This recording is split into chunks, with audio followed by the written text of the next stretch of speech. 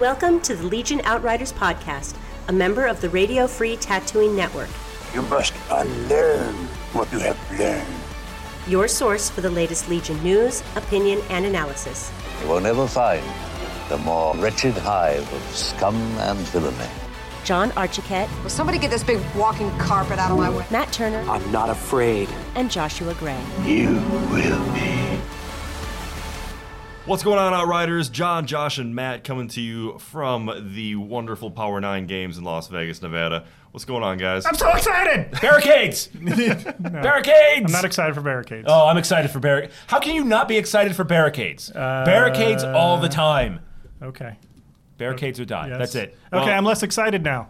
Okay. Thank you. Good. That's what I do. I just kill everything. Yeah, you bring it down. Well, the real reason for the excitement, of course, is we have not just barricades, but the designers of those barricades, Alex Davy and Luke Eddy from FFG. They're going to be joining us in a little bit, and we're super stoked to talk to them. And we know you're excited, but we're going to make you wait. It's like Christmas. It's Christmas Eve right now, all right? You're not allowed to go downstairs and peek underneath the wrapping paper. You know, we got a couple of things we want to talk about first, and we know why you're here, but we're going to get to it. Just be patient. So, Star Wars news right off the bat. We got some pretty big news that dropped today. I'm super excited for this, and as you can tell, we talked about maybe me going out to Comic-Con a couple of weeks ago. So that didn't happen because I'm here right now. Oh, I thought this was an astral projection. Yeah, then I die at the We've end. done that once. We've done that once before. Yeah. But so the big news coming out today, I'm sure people have probably seen it by now because it's all over Facebook and the internet, but Clone Wars. They're going to be continuing the series, so very exciting. They had a little short that went up and is now up on YouTube, but very cool. Shows some of the characters coming up. It starts out with Rex, doing kind of this monologue and a bunch of voices coming in, but I definitely give it a watch. They're keeping a lot of the similar character designs, but you can see they've updated them a bit. So, How long ago was it that they took a hiatus? 10 years. Wow. That was Yeah, the it's whole been that thing. long. It was the 10-year anniversary panel at Comic-Con of post-Clone Wars, so I think they probably engineered it so this was going to be happening. I think Filoni's going to be involved with this again. He's a busy man. Yeah, I was going to say he's doing the new Rebel series as well, or the Resistance. Resistance, Yeah. thank you. So it'll be really interesting to see, but I'm excited because there was so much left unresolved in the Clone Wars series. And I was really surprised to see this. I don't think anybody really expected it, but I know a lot of folks were talking that they were a little down on Comic-Con as a whole this year because there was no Star Wars Hall H presence. Right. Hall H is like the I've hall. heard Disney's It's kind that's of like it. pulling away from that. Right. So. But there was no Star Wars at Hall H for the first time in, years. So, Well, it was at least kinda since they surprising. started announcing Well, the yeah. movies, but Yeah. So we're expecting how many seasons? They just announced. no. I think they said it's 12 happening. episodes. That's literally. Okay. Yeah, did that's they? it. Okay, Yeah, I didn't even catch that. I didn't pay a whole lot of attention to it because I know I'm a bad Star Wars fan and I never really got into Clone Wars. But I think I saw 10 or 12 episodes is what they're gonna push. I'm sure we'll get some more information coming out soon. And I've seen them referred to as the lost episodes. So I don't know if they had some episodes slated and then they just never aired them. I know that they had storyboards and things like that that never got put into production, but so that very well. So could be. it sounds like they're the lost episodes, quote unquote. Well, that's awesome, and that's that's going to continue on then from the original series. Now, will that tie in at all to the new animated series that we're seeing coming out? I don't know. No, because the new one is Resistance. It's First Order and It's going to be a okay, long so time. there's a But totally there could be different some timeline. setup. I mean, there was definitely some setup between Clone Wars and Rebels, obviously. Right. And I mean, they could project some stuff for the future. Okay. Well, that's some pretty big news, but Yeah. I would say not as big of news as we're about to have in just a little bit. Whatever could you mean? Are we going to talk about supplies? It's a big surprise. No, supplies. Oh. Jeez. Horrible. You All right, guys, people. we're going to take a quick break. Coming back, we will have Luke, Eddy, and Alex Davy from FFG. Tune in every Wednesday to Radio Free Tatooine, a Star Wars podcast that's better than some and worse than others. Take a trip to a water cooler far, far away as we bring some casual, fun conversation into the Star Wars podcasting community. Hosted by me, Sean, my sister Amy, and John. Radio Free Tatooine. We may not know what we're talking about, but we sure know how to record it. For more, visit RadioFreeTatooine.com, a proud member of the Radio Free Tatooine Podcast Network. What's going on, Outriders? We're back with John, Josh, and Matt, and we have two very special guests with us today. As promised, we have Luke Eddy and Alex Davy, who are two of the celebrities within the Star Wars Legion world, if you will. I think right now. I think I called Alex Legion God on our Facebook post when I was promoting it. Words, so yeah. I think Legion God is about the right way. Yeah. Well, so without getting too, Wayne's World, we're not worthy. We'll go ahead and introduce these two. How you doing, gentlemen? Doing great. Not too shabby. Low-powered deity, Alex Davy here. A demigod status, Yes, deity in training, I guess I would say. Luke Eddy here as well. Or so now I got a Sith apprentice who will one day overthrow there me. you go.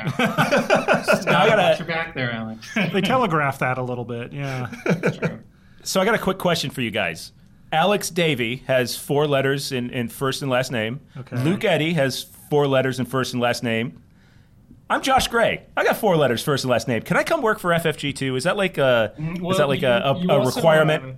You need a first name as your middle name as well. Oh, Yeah, And actually, it is James, isn't it? my middle name is James, so that works, right? Yeah, there you go. Yes. All right. The same number of letters as Stone mate. Wait, no. Yeah, right. Matt and I are both out. Yeah, we're done. So we're here with you guys, and first of all, thank you so much for joining us. We really appreciate it. What exactly is your position within the Star Wars Legion universe, besides being Sith Lords? I designed the game, so I guess technically that makes me the game designer, ipso facto. Your name is on the box, on the outside of it. I'm looking at it right now. Yes. But I also do development, which is just the continued expansion, ever onwards of Legion. Mm-hmm. And then I'm doing development for Legion. So for kind of the last couple sets now that you're seeing announced, I've sort of taken the reins of developing stuff, and then Alex and I have worked together on it. No, that's awesome. How long before the actual game was released did you guys start working for FFG?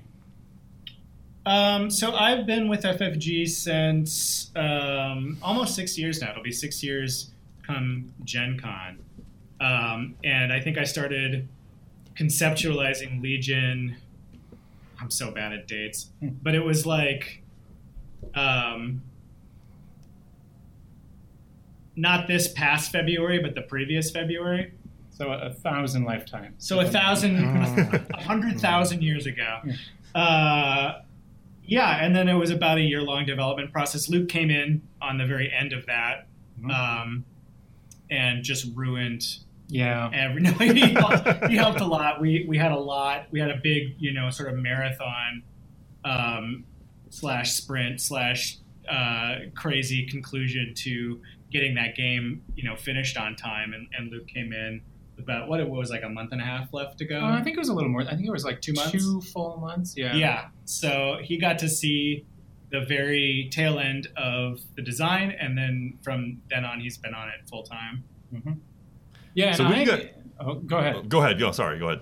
I've actually technically been with FFG for 5 years. Yeah. But that time has not all been at the studio. Fantasy Flight has like a flagship game store here, and so I was working there for some time, doing tons of playtesting with developers at Fantasy Flight, which was awesome. Running Netrunner tournaments that I never won. Yeah, that you never won. Did you win one store championship though? No, that was X-Wing. You won an X-Wing store championship. I've got a lot of X-Wing wins under my belt, actually, but the best I've ever done at Netrunner was like 4th place at a regional, back when we were still allowed to play in regionals. Too bad. I made second at the store championship. So. Dude, Minnesota Netrunner meta is where it's no at. joke. But anyway, so back on track. So actually I've been with working in the studio here for Fantasy Flight for a little over a year now, about coming on a year and a half. And like Alex was saying, I got in on the tail end of the actual design of Legion, and then that moved right into development for the future waves. Nice. So when you guys first got the word that you guys were developing a full tabletop war game for Star Wars, what were your initial thoughts? I mean, I was just kind of floored that they were handing that responsibility to me, excited, but also slightly terrified. I've been doing minis gaming for a really long time, and I'm really captivated by the hobby element of it, particularly. So it was really exciting to be able to help conceptualize and create a game that was pitched squarely at that hobby market. And one of the most exciting things to me was I knew that as soon as it came out, people would start doing amazing terrain, amazing conversions and paint jobs. And that aspect of things has completely blown me away. Like the Jeddah City recreation I've seen, some of the downed AT-AT tables, some of the paint jobs and conversions. It's amazing what people have been doing. And I think it just goes to show that this was a game that, was very much anticipated and desired in the hobby community. This is the first time in a very long time that we've had a full-on, Star Wars ground battle, troop and character-based minis game. And I think we're just sort of lucky enough to be able to ride that wave of enthusiasm. So I was super excited, and I was very keen not to screw that up. I can't imagine. So from a gameplay perspective, you said you've played a lot of miniatures games. You've been involved with it for a long time. What were those initial meetings like where you're like, okay, we're going to do a miniatures game. There's certain elements that all of the FFG tabletop games have, upgrade cards, unique dice, things like that. How did you meld those with trying to not be the same as other games? There's Flames of War and Bolt Action and Warhammer and War Machines and Rune Wars and all of those games. Where was where was your head in the design space trying to meld all of that together while not being derivative of other games? I think for one thing, I was lucky enough to work on Star Wars, and one of the great things about working on the Star Wars IP is that it is extremely flavorful and characterful. And it is the kind of story that really focuses on heroics, daring do, kind of that pulp action. And certainly that has been done in other games where you have a central general or commander or mage or what have you. But I certainly saw that as an opportunity to sort of build the whole system around that kind of character, because that's very much what Star Wars is. There are big battles, there are armies that clash, but at the end of the day, you always see that action through the lens of specific characters and their point of view, whether that's on the side of the Rebel Alliance or on the side of the Galactic Empire. You sort of see Vader going about that. Just like you see, the battles from Luke's perspective as well. So once I kind of had that in mind as something to build the game around, it was just sort of a matter of trying to decide what game mechanics would follow. That's kind of where the command system came from. And then the other thing that I always say about Legion is that I took a very kind of Quentin Tarantino mashup approach to design. I've played a lot of games. There are things in a lot of different games that I really like, and I just took them. If I saw a good idea, I would tweak it. I would try to add it to the mix, try to sort of cobble together this Frankenstein of a game, and then start editing out the things that did or did not work. That's just sort of my design style, I guess. But I just operated from that central concept of heroic-driven action, and it kind of flowed naturally from there. And I had never played a miniatures game before I found X-Wing. How important was it for you guys to try and make the game accessible to folks like me who hadn't necessarily had a long history of games or even hobby games like Warhammer, while still making it kind of familiar for past FFG games? That was pretty crucial. We definitely know that Legion is a little bit closer to the deep end of the swimming pool in terms of commitment and the things that it's a longer game. There is that hobby aspect. You have to provide your own terrain or find someone who has terrain. So because those elements were going to exist just by the nature of making a hobby game like we're making, we wanted to make the rest of it as seamless as possible.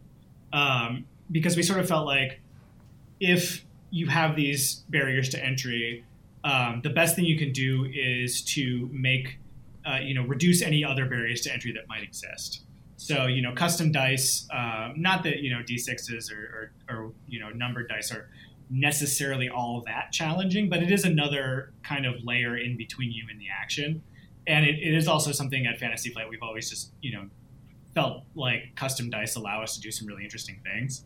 The movement tool, so you don't have to worry about a tape measure.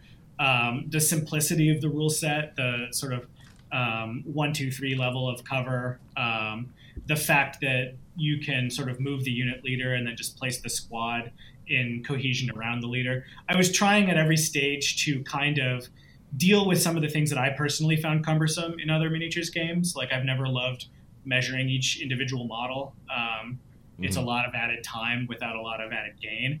And one of the things that I found when I was working on this system is the more stuff that I took out, the happier I was with the design. Like there's only 4 ranges. There used to be more. A lot of the things, there used to be a defensive surge on the defense dice. Or not defensive surge, but special like defensive anti-pierce block. Thing. Yeah, it was like there was like a critical block, and it was just like not necessary. And so, yeah, and I think Luke, you can maybe speak to this a little bit because you came in at the end of the design process. Like, what did you kind of observe about how things changed in those last couple of months? Oh, well, I mean, I feel like, yeah, you're 100% like on point here that like so much of it is simplified in order to like create this sort of low barrier of entry. It's sort of like this, like, if you're going to pick up a minis game, like this is probably one of the easiest minis, like full-fledged, like actual hobbies mini game. I mean, like X-Wing does have some things going for it. But like, yeah, we did things like tweak, I think the suppression and courage system. Right. It used to have another layer to it where like characters had like a hidden value of 3 that they checked for panicking. And we simplified that to just like, you've got your courage number, that's suppressed, and double your courage number, that's panicked. So that's right. Trying to like not have, I think this is along the same lines as the dice. And this is a big part of like the unit card and upgrade card presentation, and just that like what FFG does with all their games is that there's no really hidden information. You don't need a book or codex where you're looking up like, all right, what does this thing actually do? What weapon is actually equipped to this guy? It's all present there for the players. Definitely, yeah. I think that goes a long way towards like eliminating a barrier to entry as well. Having the rules in front of you that you can share with your opponent at the same time is really big. Pretty much, exactly, yeah. But I will say from me playing a lot of other different war games, I have to reference the rules less in Star Wars Legion than in any other game I've ever played. Well, you just play them all wrong, so that could very well be. That's good to hear. We tried to keep it very clean. And there are some, there's some complicated nuances with, an action, like an attack action versus an attack, and various little sort of things that you kind of have to wrap your head around. But I think that ultimately, because of the way that we've hopefully, ideally been really clear in the way things work, there's hopefully a lot less of that kind of ambiguity or gray area that can bog down certain miniatures games. We've tried to be very binary in things and to be very clear about things, while still hopefully allowing people to get creative and play on different battlefields and stuff.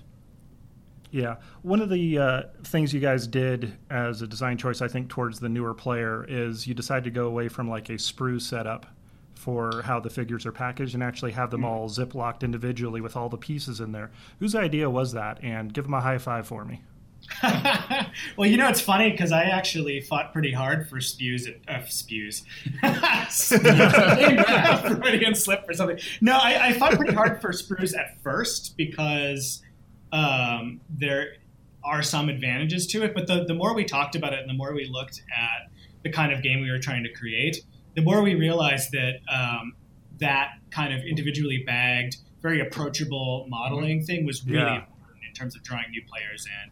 And I had my skepticism about, how that would turn out, but it looks awesome. And I think the figures are really, really attractive. So I think it was the right way to go at the end of the day, even though, that wasn't my initial perspective. I am really, really happy with what we ended up landing on. Yeah, well, and it has to do with the plastic too themselves. So like all the figures and stuff, those are PVC plastic, which don't have sprues. They don't come out on a sprue. Right. Yeah, that's mold injected. Yeah, and doing that PVC plastic lets us, do cheaper molds. Honestly, it's easier. We can do details and things that like on a one part that you would need multiple parts for if it was in that harder ABS plastic. And so that cuts down on the number of individual parts that the models have. Right, which makes it easier if you're just getting into this hobby and you buy that core set. Almost every Stormtrooper is just two pieces. Not the heavies have more, but like the Stormtroopers are like three arms maybe. in the torso. Now, as we do get into the expansions and things, I don't know if people have noticed this yet with like the Snow Troopers and the Fleet Troopers, you are getting a few more parts. Like instead of the both arms being one part, each arm will be a different part, and they sort of plug together at the wrist of one into the gun. And so in that respect, they are getting, as we go on, we are adding a little more detail, and the models are getting a little more complex. Yeah. But right off the bat, it was actually something that we, I know, made a conscious decision about, is to have as little end user assembly, as we could manage, while still giving, a moderate amount of, because assembly is fun too. Like that's part of the hobby, sitting down and, cleaning up those mold lines and gluing your little guys together. So, yes, that was a conscious decision that we made. And one of the things I'm really happy about is that we are using two different types of plastics. We're using the harder plastic for the vehicles and the kind of figures that need that extra crispness and rigidity. And I think by combining the two, you actually get a really interesting model. I really love the speeder bikes models because they have that combination of the more organic, they're wearing armor, but they're still, human beings. Yeah. Folds of fabric and what have you, and then the rigidity of the speeder bike. So this is like something that came through a lot of different experimentation. We built on the experience that we got through making Rune Wars, and the digital sculpting team expanded hugely. So it's been a really interesting experience to watch them figure this stuff out and go through different prototypes and that kind of thing. So it's been just really cool from a technical angle to see this come together. Sure, and from a hobbyist perspective, they're very easy to customize. We've seen some great kit alien bashes and swaps stuff, and alien things, head swaps, through Yep. different people. So you guys have provided a great basis for people to customize things and enjoy the hobby aspect as well. Yeah, that's what we want. Yeah, and I think we're happy to see those customizations. Oh, I mean, totally. I am. It's Yeah. super sweet. There's been some sweet custom Vaders I've seen, and Some super good stuff. I'm a fan of that Hammerhead. The Authorian, yeah. that I've seen around, or the all Moncal squad of Rebel Troopers. At least they always know it's a trap. True. They know. They're ready. So, getting back into the rules questions here, how hard is it to when you initially come up with the core set, you kind of know how to balance units within each other, because they're the only ones that exist. But as you create new units and new rules within the game, how hard is it to maintain that balance? It's a good question for Luke, I think, because Luke's been very heavily involved in some of the major development. Alex just handed me just this terrible game, and I just had to figure out What do I do with this? Good luck, buddy. No, actually, no. That is one of the things that I've definitely been fortunate with coming into Fantasy Flight, is that Legion is super easy to work with. It really fits the IP very well. In that, you say you're designing a new unit, and you're like, all right, cool. Well, you just think through the stats, and you're like, well, what cool abilities should this guy have? And you sort of Frankenstein together some existing abilities on different characters, and then you add some new ones for flavor that sort of go with that unit. As far as balance goes, there's a lot of levers to pull. There's a lot of little ways to tweak things and make something slightly better at this, but slightly worse at this, or to add some sort of thematic flavor to something. Like Han Solo, for example, like he rolls the same defense dice as almost all the other rebels, but he's a lucky guy, so he gets to do a little reroll in there too. So. Plus, you have to have Han shoots first. Like that was. And you gotta, yeah. Sorry about that mess. Yeah. So it's a combination of it's a really good sort of easily malleable rule set, and then a really strong IP. So is that where we can? Oh, sorry. I was going to say, is that where we got the impervious rule for Boba Fett? Yeah, that's sweet. So he's not armor, just immune to Pierce. Yep. Exactly. Well, we had a lot of games where Han Solo was just blasting him down, and that's cool. That would be thematically appropriate. But, but it was just one of those things where he was extremely strong against attacks that didn't have Pierce, and then Pierce was just silver bullet, and it's still super good against him. But we felt like it'd be a little bit more interesting if he had some additional defenses. That's awesome. Against that, and that's a rule we can easily use in the future too. It's one of the things I will say about the Legion rule set, having worked on X-Wing for like 5 years, and in first edition having, maybe 5 little sliders that I could adjust, I made very sure to have as many little flips and toggles, levers and switches and buttons, and because I knew that the game was going to have to sustain a large amount of growth. So I wanted there to be a lot of different ways to design a unit while still keeping it pretty simple. And so that's worked out pretty well, I think. I'm super happy. It's been really cool seeing, Luke pick up the ball and just do really interesting things with the system, like have ideas that I never even thought of and that kind of thing. So that's been pretty cool.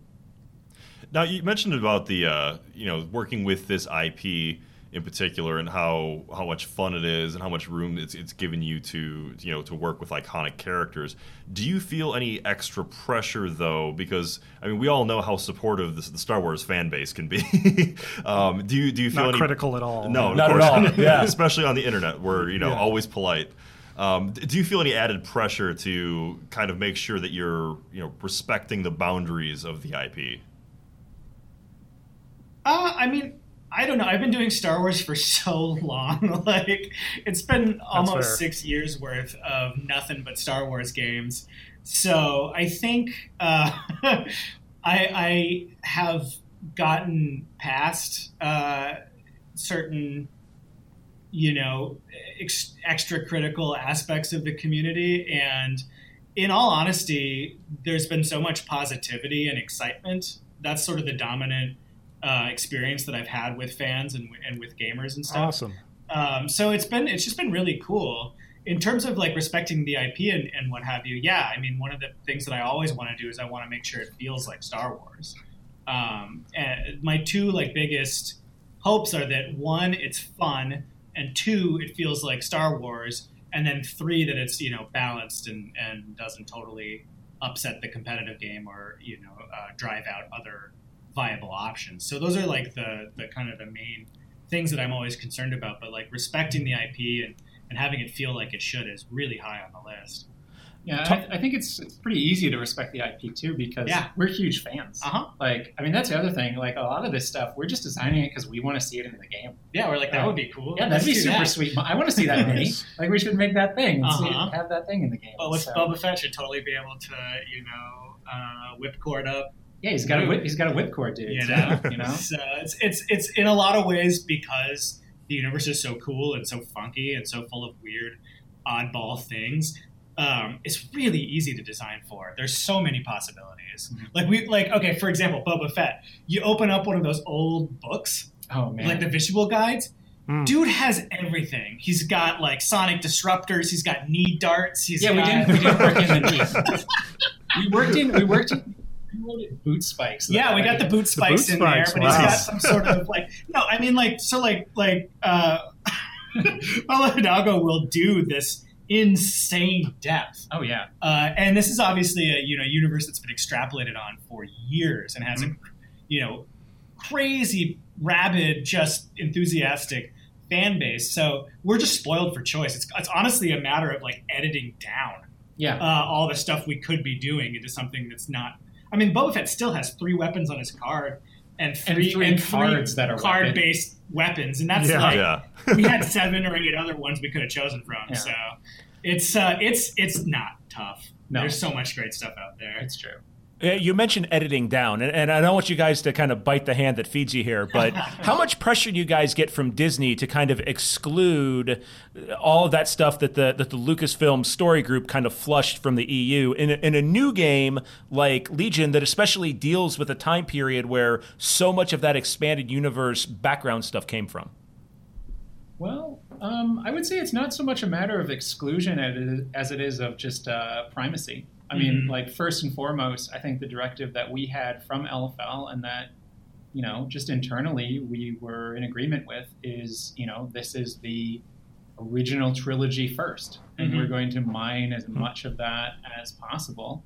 And as we continue to do that, then we'll start folding in some of the stuff from the other great secondary material that we have. I mean, it's fun to work in, sort of EU nods and things, where we can, but honestly, like, Rebels is great, and Rogue One is great, so we have and the Solo movie too, like, again, like, we have so much canon, if you will, material to work with that, it's not really so much of a, don't do this, as a, like, we want to see this, and we're like, yeah, we do too, so. Yeah, it's a priorities thing, and we knew from the start that our focus was going to be on the original trilogy to begin with, but that after that we would be able to expand in all kinds of different directions.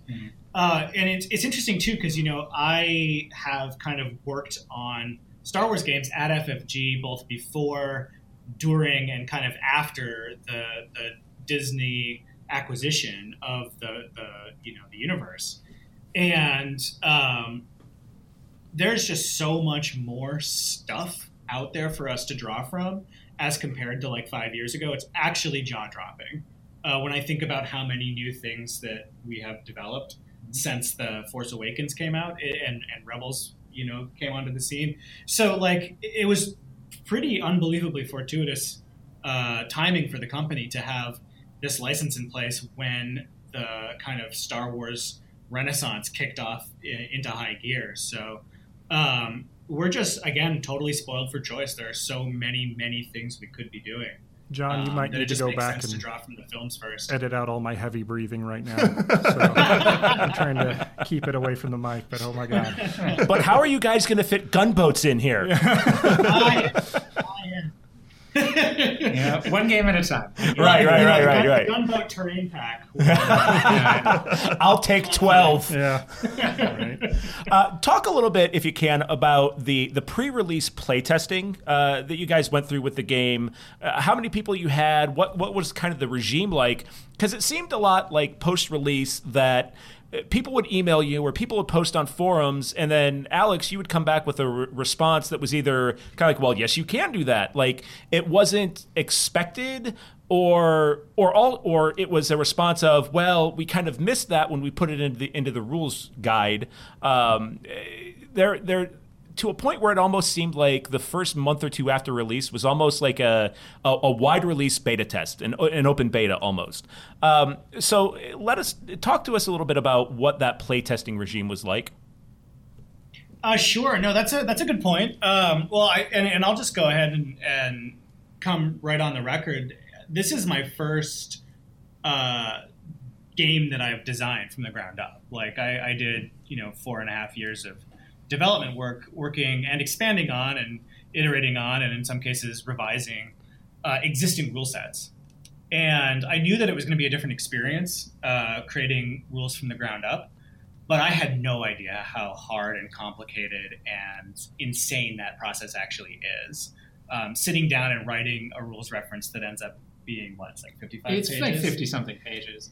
Yeah, I spent a lot of time in kind of rules hell towards the end of the project. Kind of like, I did not envy you. Not getting much sleep, staying I don't even know how many times I went through those rule books trying to get them, as polished as I could before wide release. But you're right, we missed some substantial things. But I will say one of the really nice things about the way that we have kind of structured our games in this modern era is these living rule books are so wonderful because while we try to get them as polished as possible before release, inevitably some things will be missed. And the beauty of having an editable document online, which was always the intention for Legion, is that when new rules are added, they can be folded in. And if we've missed anything or need to clarify anything, we can do that. The big thing that we didn't really, in hindsight, address properly was the cover system. And fortunately, with that living rulebook, we had the luxury of going back in and tinkering with it a little bit, so it was much more palatable to people. And part of that was just getting to see it in person with actual miniatures, because when we were playtesting, people were doing a lot of proxying and stand-ins, and we built silhouettes and stuff. But it's still a different story when you have that giant ATSD actually on a custom battlefield versus when you're trying to kind of playtest something that's just a prototype.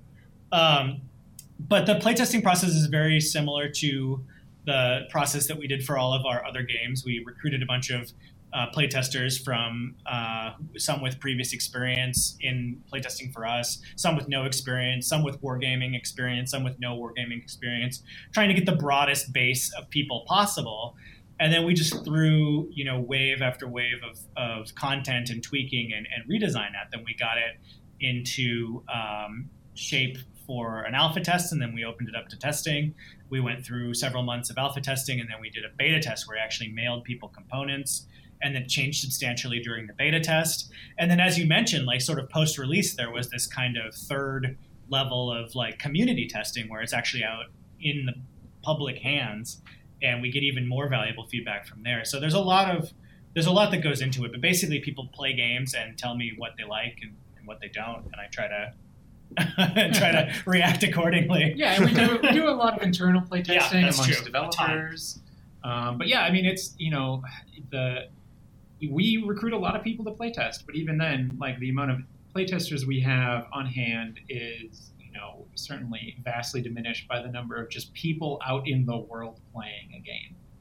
That's just a fact. But yeah, no, the living rules reference is amazing. We're always envious of video game developers. It's right. Just go in and just change, I don't know, the rate of fire on that gun. You just do that. Poster. Yep. We can't exactly do that, but we do have a living rules reference, so we do have some leeway there. So I'm kind of pushing on the rudder to get us as close to that as possible. I'm pretty happy with what we've been able to do with X-Wing 2nd Edition in terms of live updates and that kind of thing. So. This is something that we were kind of speculating on the show last week. Does that living rules reference kind of preclude us from seeing a 27-page FAQ like you would see for X-Wing 1.0?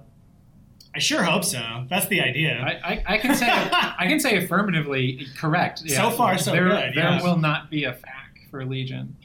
If there is one, it'll be related to very specific interactions and questions. But yeah, so it'll far be a part of the rules reference, though. Yeah, exactly. Yeah, there won't be a separate FAQ. I think any FAQ that we produce will be relatively short and will deal with really corner case situations.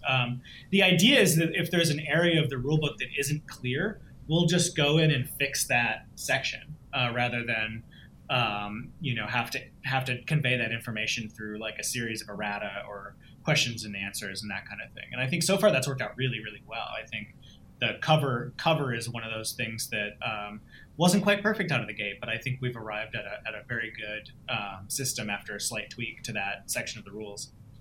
Now with the core set containing some of the most iconic characters within the Star Wars universe, Darth Vader, Luke Skywalker, Stormtroopers, as we start to see more and more new units, possibly take the places of some of those iconic units, do you think that there will be backwards compatibility with upgrade cards in order to keep advancing those previous units?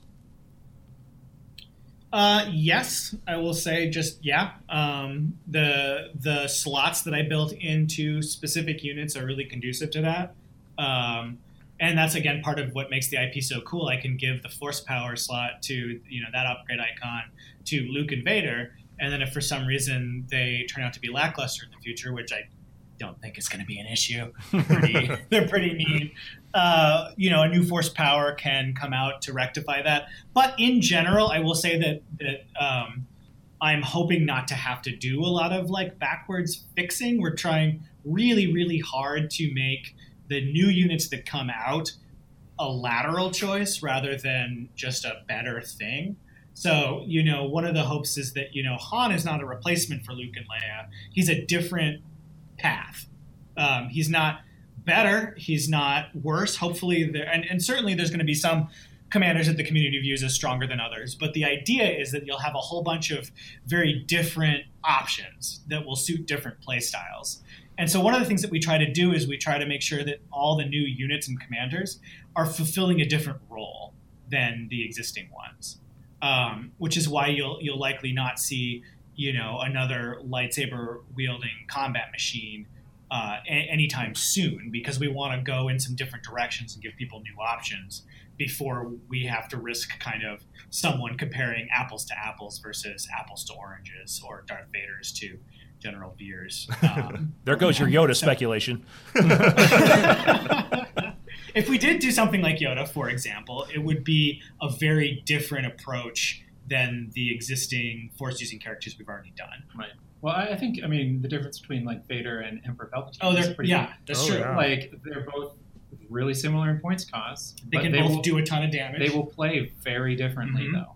Yeah, those two are they're very similar points cost. They both have force powers. They are both, heavy combat units in terms of being able to dish out a ton of damage on an individual basis. But man, they do not play similarly at all. They're a very different play style. So I'm pretty much exclusively a Rebel player here, but when I saw that last release, I got really excited, and I think I'm going to actually start, getting some more Imperial stuff.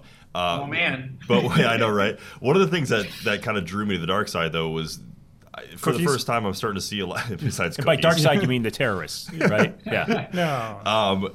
Was the viability of playing, several units of these Imperial Royal Guards with Palpatine and having close combat really become a viable strategy within the game. Do you see that becoming, more a direction of some units in the game?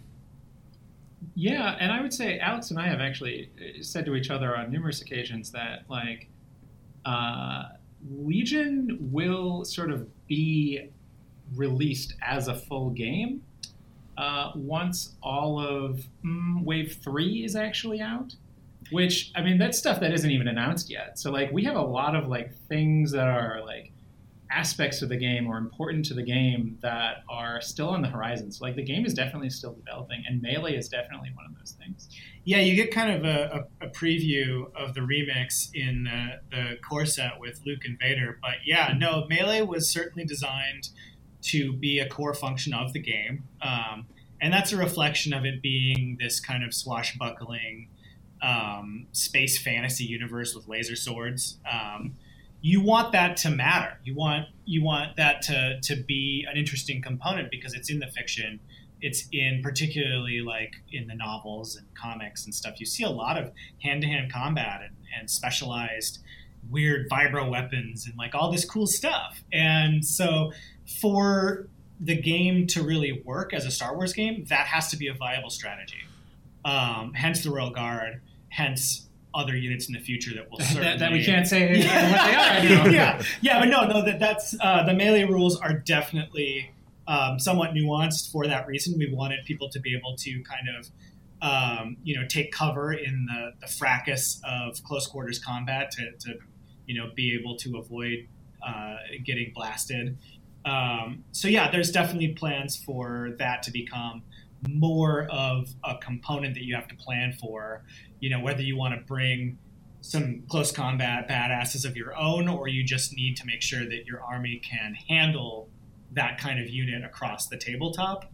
We definitely expect and encourage that as a strategy. How aware are you guys of the meta, or what people are bringing for lists for tournaments? Do you guys pay attention regularly to the Star Wars Legion Facebook pages? how much time do you guys spend outside of the FFG headquarters watching games? I'd say I check in. I check in on some various social media sources.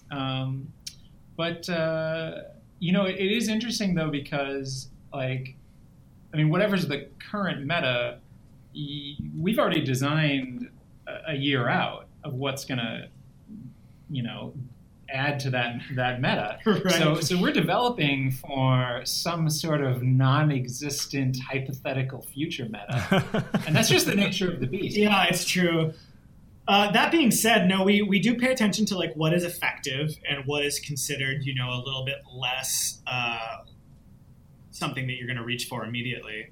And we're certainly trying to kind of nudge things into a more balanced state as we go, and certain upgrade cards can help with that. And then the other thing that we do is we want to make sure that, a core or early wave, early releases army is viable and can stand up to units from later waves. And also that units from later waves can hack it against core set stuff. So we'll do a lot of testing internally where it's just I'm going to build an all core and early wave army, and we're going to take it up against, all the new stuff, and then we'll mix and match. And the overall idea is, we really want to prevent the new stuff from outclassing the old stuff, or from being, why would I take that when I already have 3 units of Rebel Troopers with Z6s? The new things have to both bring a new strategy and be effective without totally outclassing everything that's come before, unless you're paying some sort of points premium for it.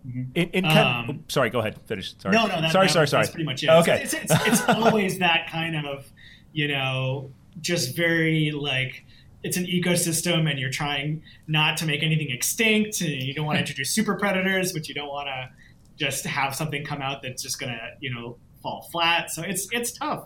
It's an ongoing challenge, to be sure. In our conversations before you guys came on, one of the things you said you guys didn't want to talk about was future metas.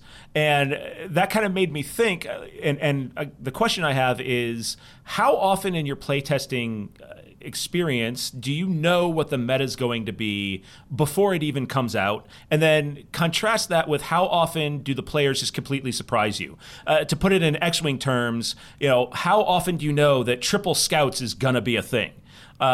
Versus some player somewhere comes up with some stuff like post guns for hire, and holy cow, if you don't have ordnance in your list, you're going to die.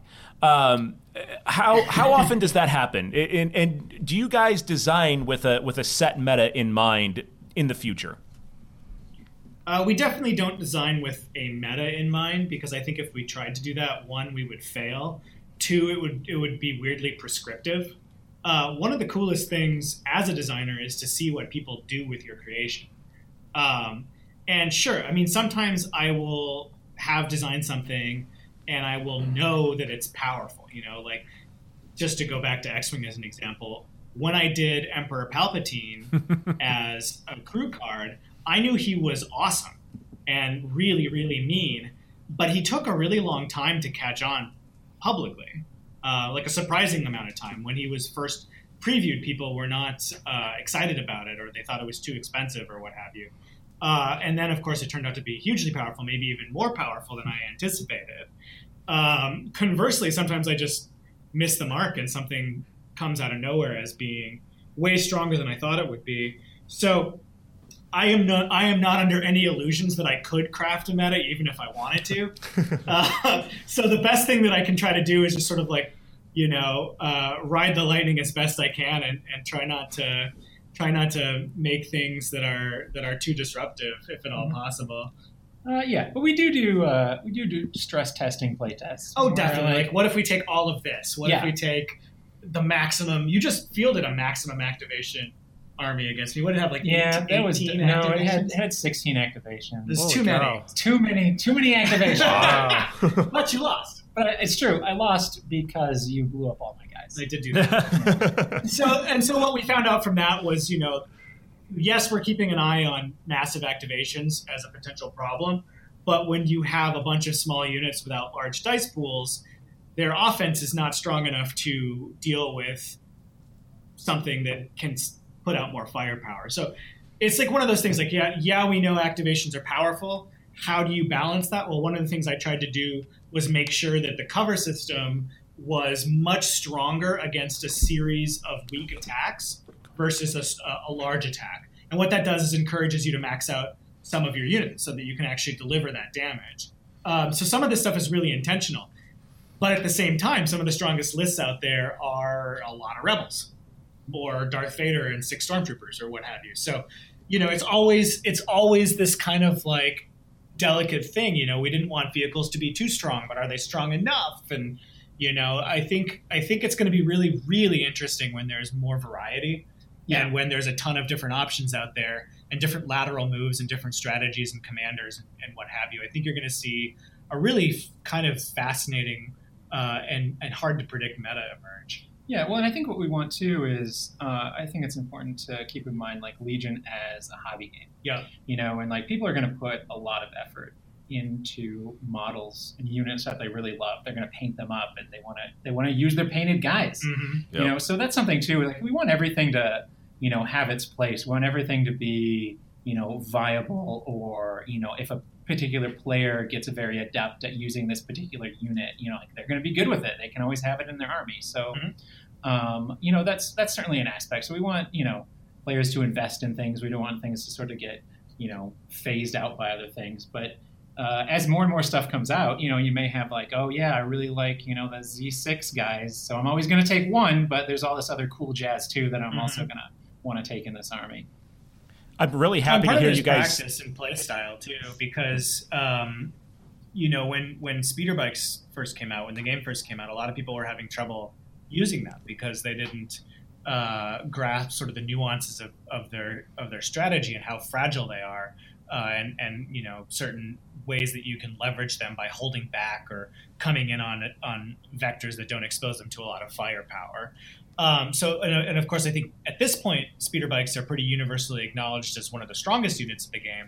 But it's really interesting because a lot of a unit's strength depends on its tactics and the rest of your army and the setup cards that you choose and how you approach things. And I really like that about the community and about players. I mean, some people will have a unit that they find very effective for them personally, while other people will not take that unit because they don't play that way. Yeah, and I mean, to borrow a card game term, it's all about piloting your deck. Sure. So like you may be very, very good at piloting this particular army or group of units, and someone else throws down that army and they don't do as good. But that's definitely an aspect of it. It's really nice from my perspective as a former X-Wing player to hear you guys say that about the usability of units, because I have a bunch of ships and cards that I've never put on the table because they just weren't tournament competitive. And I knew that if I brought those ships out there, I wasn't going to have a good day. So as somebody who's made that switch over from X-Wing into Legion, it's really, really encouraging to hear you guys say that. Well, and one of the other things that we were very careful to do is to keep the game objective-based and to not reward armies that just want to eliminate the enemy. Lost. That helps. It helps. I mean, it's never a bad idea. Your opponent has no units left. But you Luke, win. I mean, like, how many times have I just beat the hell out of you and had you win the game anyway? Yeah, one time that Boba Fett jumped out and quick shot Luke Skywalker and then got away with that bounty and won the game. Wow. That was pretty sweet. Yeah, that was. And it's thematic. So that's a big part of it. Like the nice thing about Legion is because it is objective based, you can have a unit that does absolutely no damage to the enemy forces during a game and wins you the game potentially. Because it was there at a key juncture, or it prevented whatever, or it jumped into melee at the right time and prevented someone from claiming an objective. So because of that system, the game is a lot more forgiving. And if a unit does something that is interesting but challenging to pull off, in the right circumstances, it can be really, really powerful. Boba Fett's a good example of that. He, point for point, he is not going to do an enormous amount of damage over the course of a game. But he can surgically apply that damage in really key ways, and he has a built-in way to achieve a victory token. So he's a really powerful unit because he can put the damage. He's extremely mobile. He's hard to kill or to defeat. And, he's very, very difficult for the opponent to react to, and it really puts them on the defensive in a lot of ways. So that kind of thing lets us get really, more creative and more flexible with our design. Whereas with X-Wing, it's like, does this ship shoot good and will it not explode? And that's fundamentally, it's a little more nuanced than that, obviously, because there are a lot of interplays. But, on a fundamental level, does this ship blow up the enemy squad and not die? That's pretty binary. That's pretty limiting in a lot of ways. The cool thing about working on Legion is that you have a lot more creativity with what units bring to the game. So, talking about the units that we already have out there, what was the unit that you, I guess, had the most fun in developing the rules for, and the model for, and why was it barricades? They're OP, they don't cost you any squad points, and they provide cover to troopers. It's pretty strong. Yeah, it's pretty strong. Please nerf. When do we get mobile barricades? Oh, well, we can't talk about that. Oh, man. I tried to trick you there. It will blow your mind when it happens. That's a good question. Yeah, do you have something off the top of your head? Of what is released currently, I really am happy with how the speeder bikes turned out. I think they feel it's tough. Like one of the things about trying to design that unit is that it's insanely fast on screen. Like you see how quickly they move through the forest, and you see the sort of high speed and danger that comes with that. And I really, really wanted to make sure that got reflected on the tabletop. I obviously have worked on X-Wing for a really long time, and I thought to myself, hey, what works pretty well is compulsory movement, because it forces you to think ahead with your strategy. That's the entire game of X-Wing, is anticipating where both your and your enemy ships are going to be. And when you add that element of forced mobility and flexibility and speed to Legion, you have this really interesting dynamic between units that can stay in a fixed position and defend, or move into cover and create fire lanes, and a unit that has incredible speed and the ability to sort of disrupt that fixed formation. And so I think it was just a really fun unit to design, and it, to my mind anyway, it feels like a speeder bike. It feels organic, definitely. Yeah, so I was really, really happy with that. So I think that's my answer. Yeah, no, you do love speeder bikes. You hate speeder bikes. Yeah, I do. You always field speeder bikes, and I always kill them.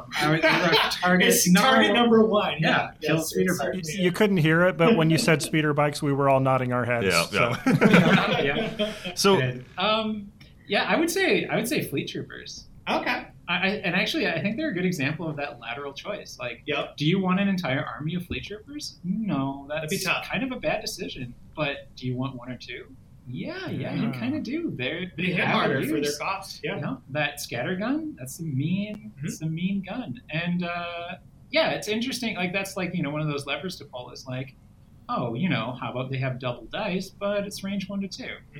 It's an interesting little wrinkle. So, I'm pleased with those guys. I like them, too, because you can field them without an upgrade if you want a fairly effective combat squad for a very small amount of, your total army. Yep. So I think, they certainly have a place. Mm-hmm. But I have fielded an army of all fleet troopers. Doesn't go so well. Oh, it's hard to shoot back and everything. So.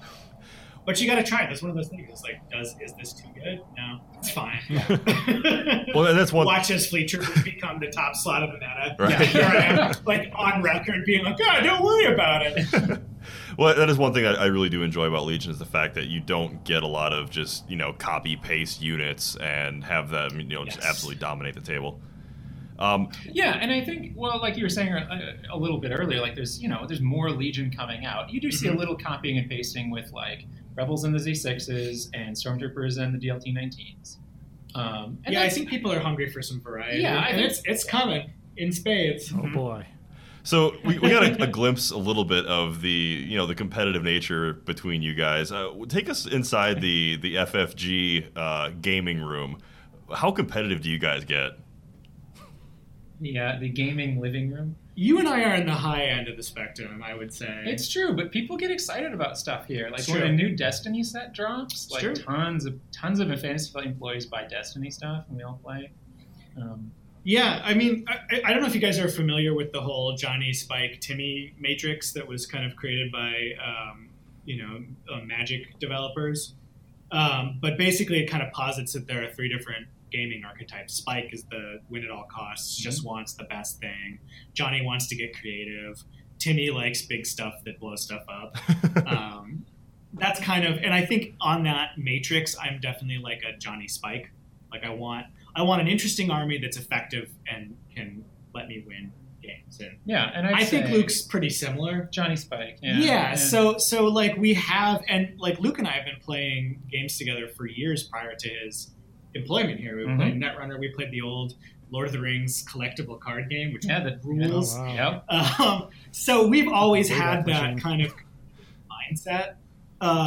But one of the other things that I think I've found, especially as I kind of get older and chill out a little bit, is like games, and particularly hobby games. For me, I think the most interesting and fun aspect of that is that narrative immersion and the fun that you can have with your friends and kind of the storytelling aspect of it. And I think when all of that combines together, which it frequently does when Luke and I play each other, because we have a very close skill level. We're pretty much 1-1 in our games, and it's always challenging and fun. And there's always an interesting story that gets told. So it's like when you get that perfect mix of players who are on a similar level and who are, competitive but chill, that's like the ideal for me. And I think that's where things get really, really interesting and fun. And I'm hoping that Legion is that kind of game and kind of enables that kind of experience for people. Yeah. So far, so good. Oh, well, good to hear. Yeah. But yeah, we go at it. Like I can get a little grumpy if my carefully conceived plans go awry. I once had a game where I had.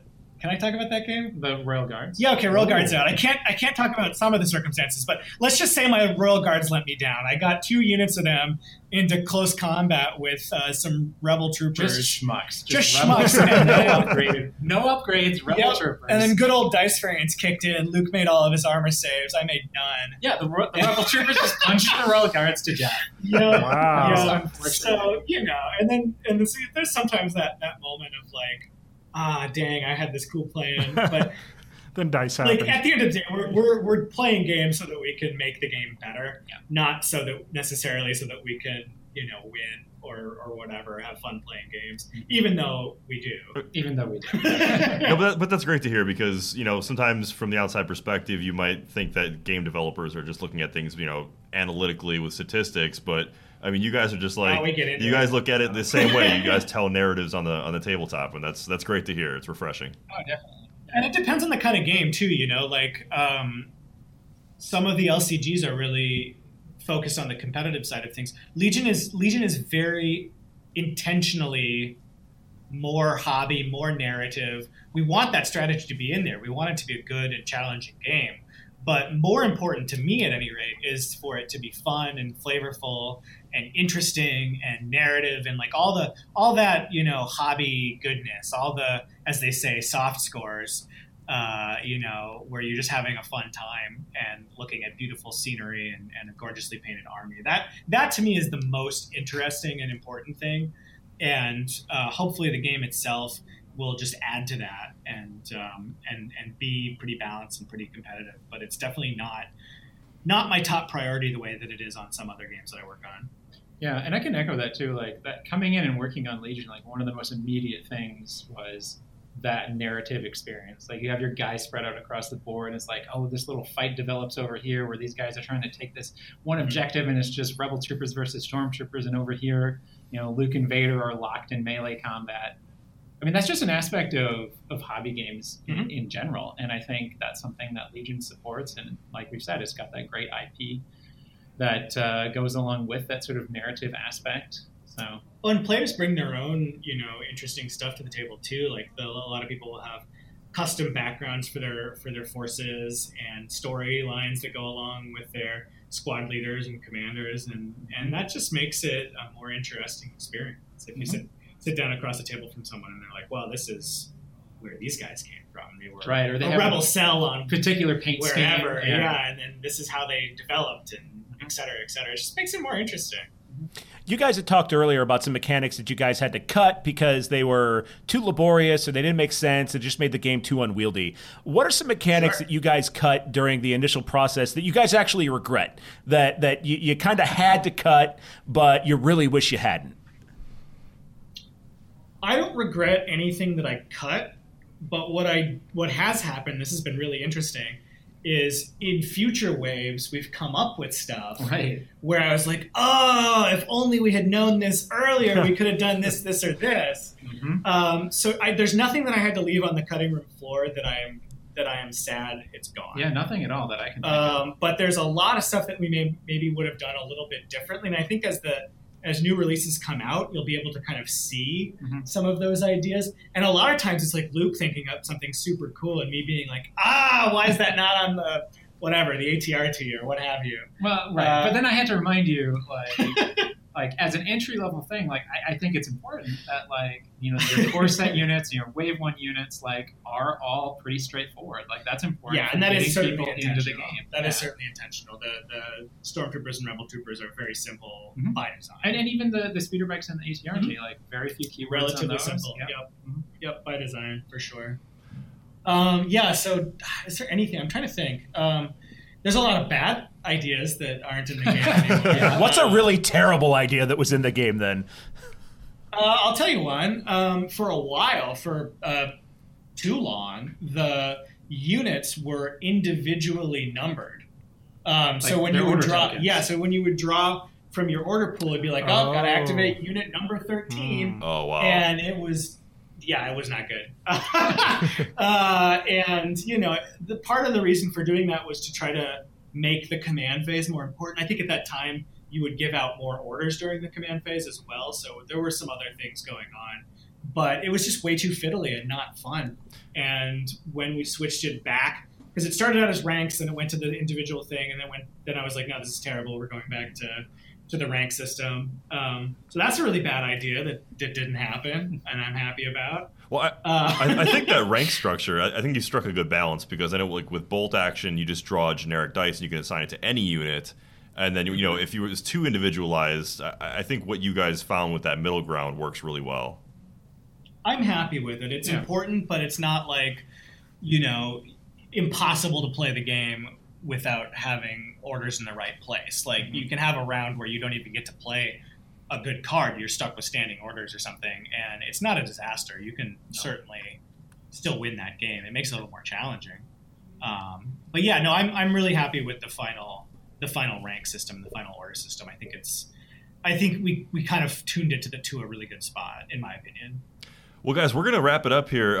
Is there anything else that you guys want to tell us? Any sneak previews that haven't been released yet you want to treat us with some information for? Like more barricades? Oh, man. Going fishing? Like double-level barricades? Yeah. Ooh, too powerful. We'd love to spoil stuff, but unfortunately... Right. I'll say this. I'll be a little cheeky. You mentioned melee combat becoming more of a thing. Wookiees confirmed. Get excited. Next Rebel release. That's all I'm going to say. Oh boy. Yeah, that's fair. Yeah. A preview there. Yeah. Speculate about We that. got some boys who are going to come in and fight those royal guards. That's right. That's right. Give them a run for their money. Tauntaun Cavalry confirmed. Tauntaun They're going to kick you to Cavalry, death. There you go. Well, Luke and Alex, we really seriously want to thank you guys both for Thanks joining so us much. today. This was an honor.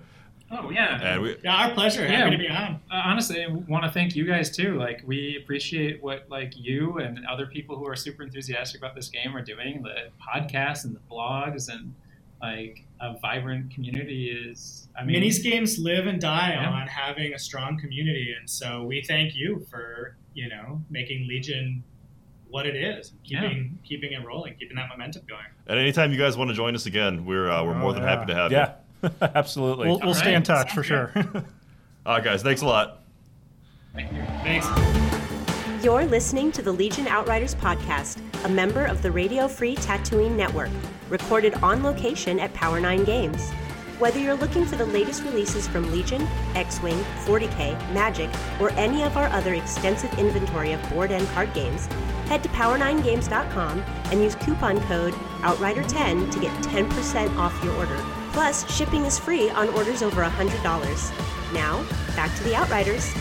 Well, a big thank you to Alex Davy and Luke Eddy for joining us today. It was a great, informative session. That was dense. My mind blown, yes. I've been inside the mind of a game developer, and I feel very small now. Right, so, great talking with them, and hopefully you guys enjoyed listening to them as much as we did.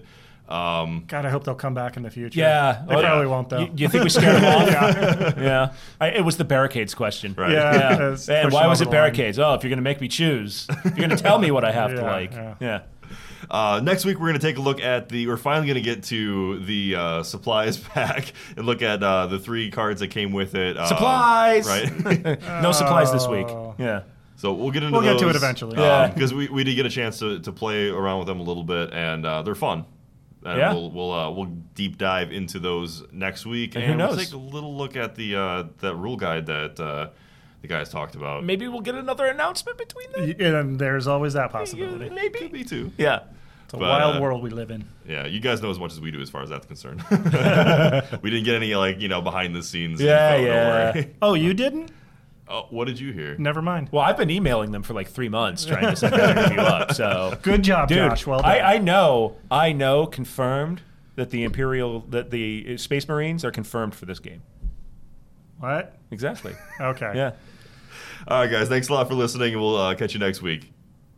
All right, folks, that's our show for this week. Just want to remind you that the Legion Outrider podcast is brought to you by the Radio Free Tatooine Network, a podcast network that's better than some and worse than others. To see the full lineup of shows, head to radiofreetatooine.com. See you next week, Outriders. You've been listening to the Legion Outriders podcast, a member of the Radio Free Tatooine Network. Only now, at the end, do you understand? For more from the Outriders, make sure you like us on Twitter at Legion Outriders, subscribe to our Facebook page at facebook.com/Legion Outriders, and make sure you like and subscribe to the podcast. Thanks for listening. You're all clear, kid. Now let's blow this thing and go home.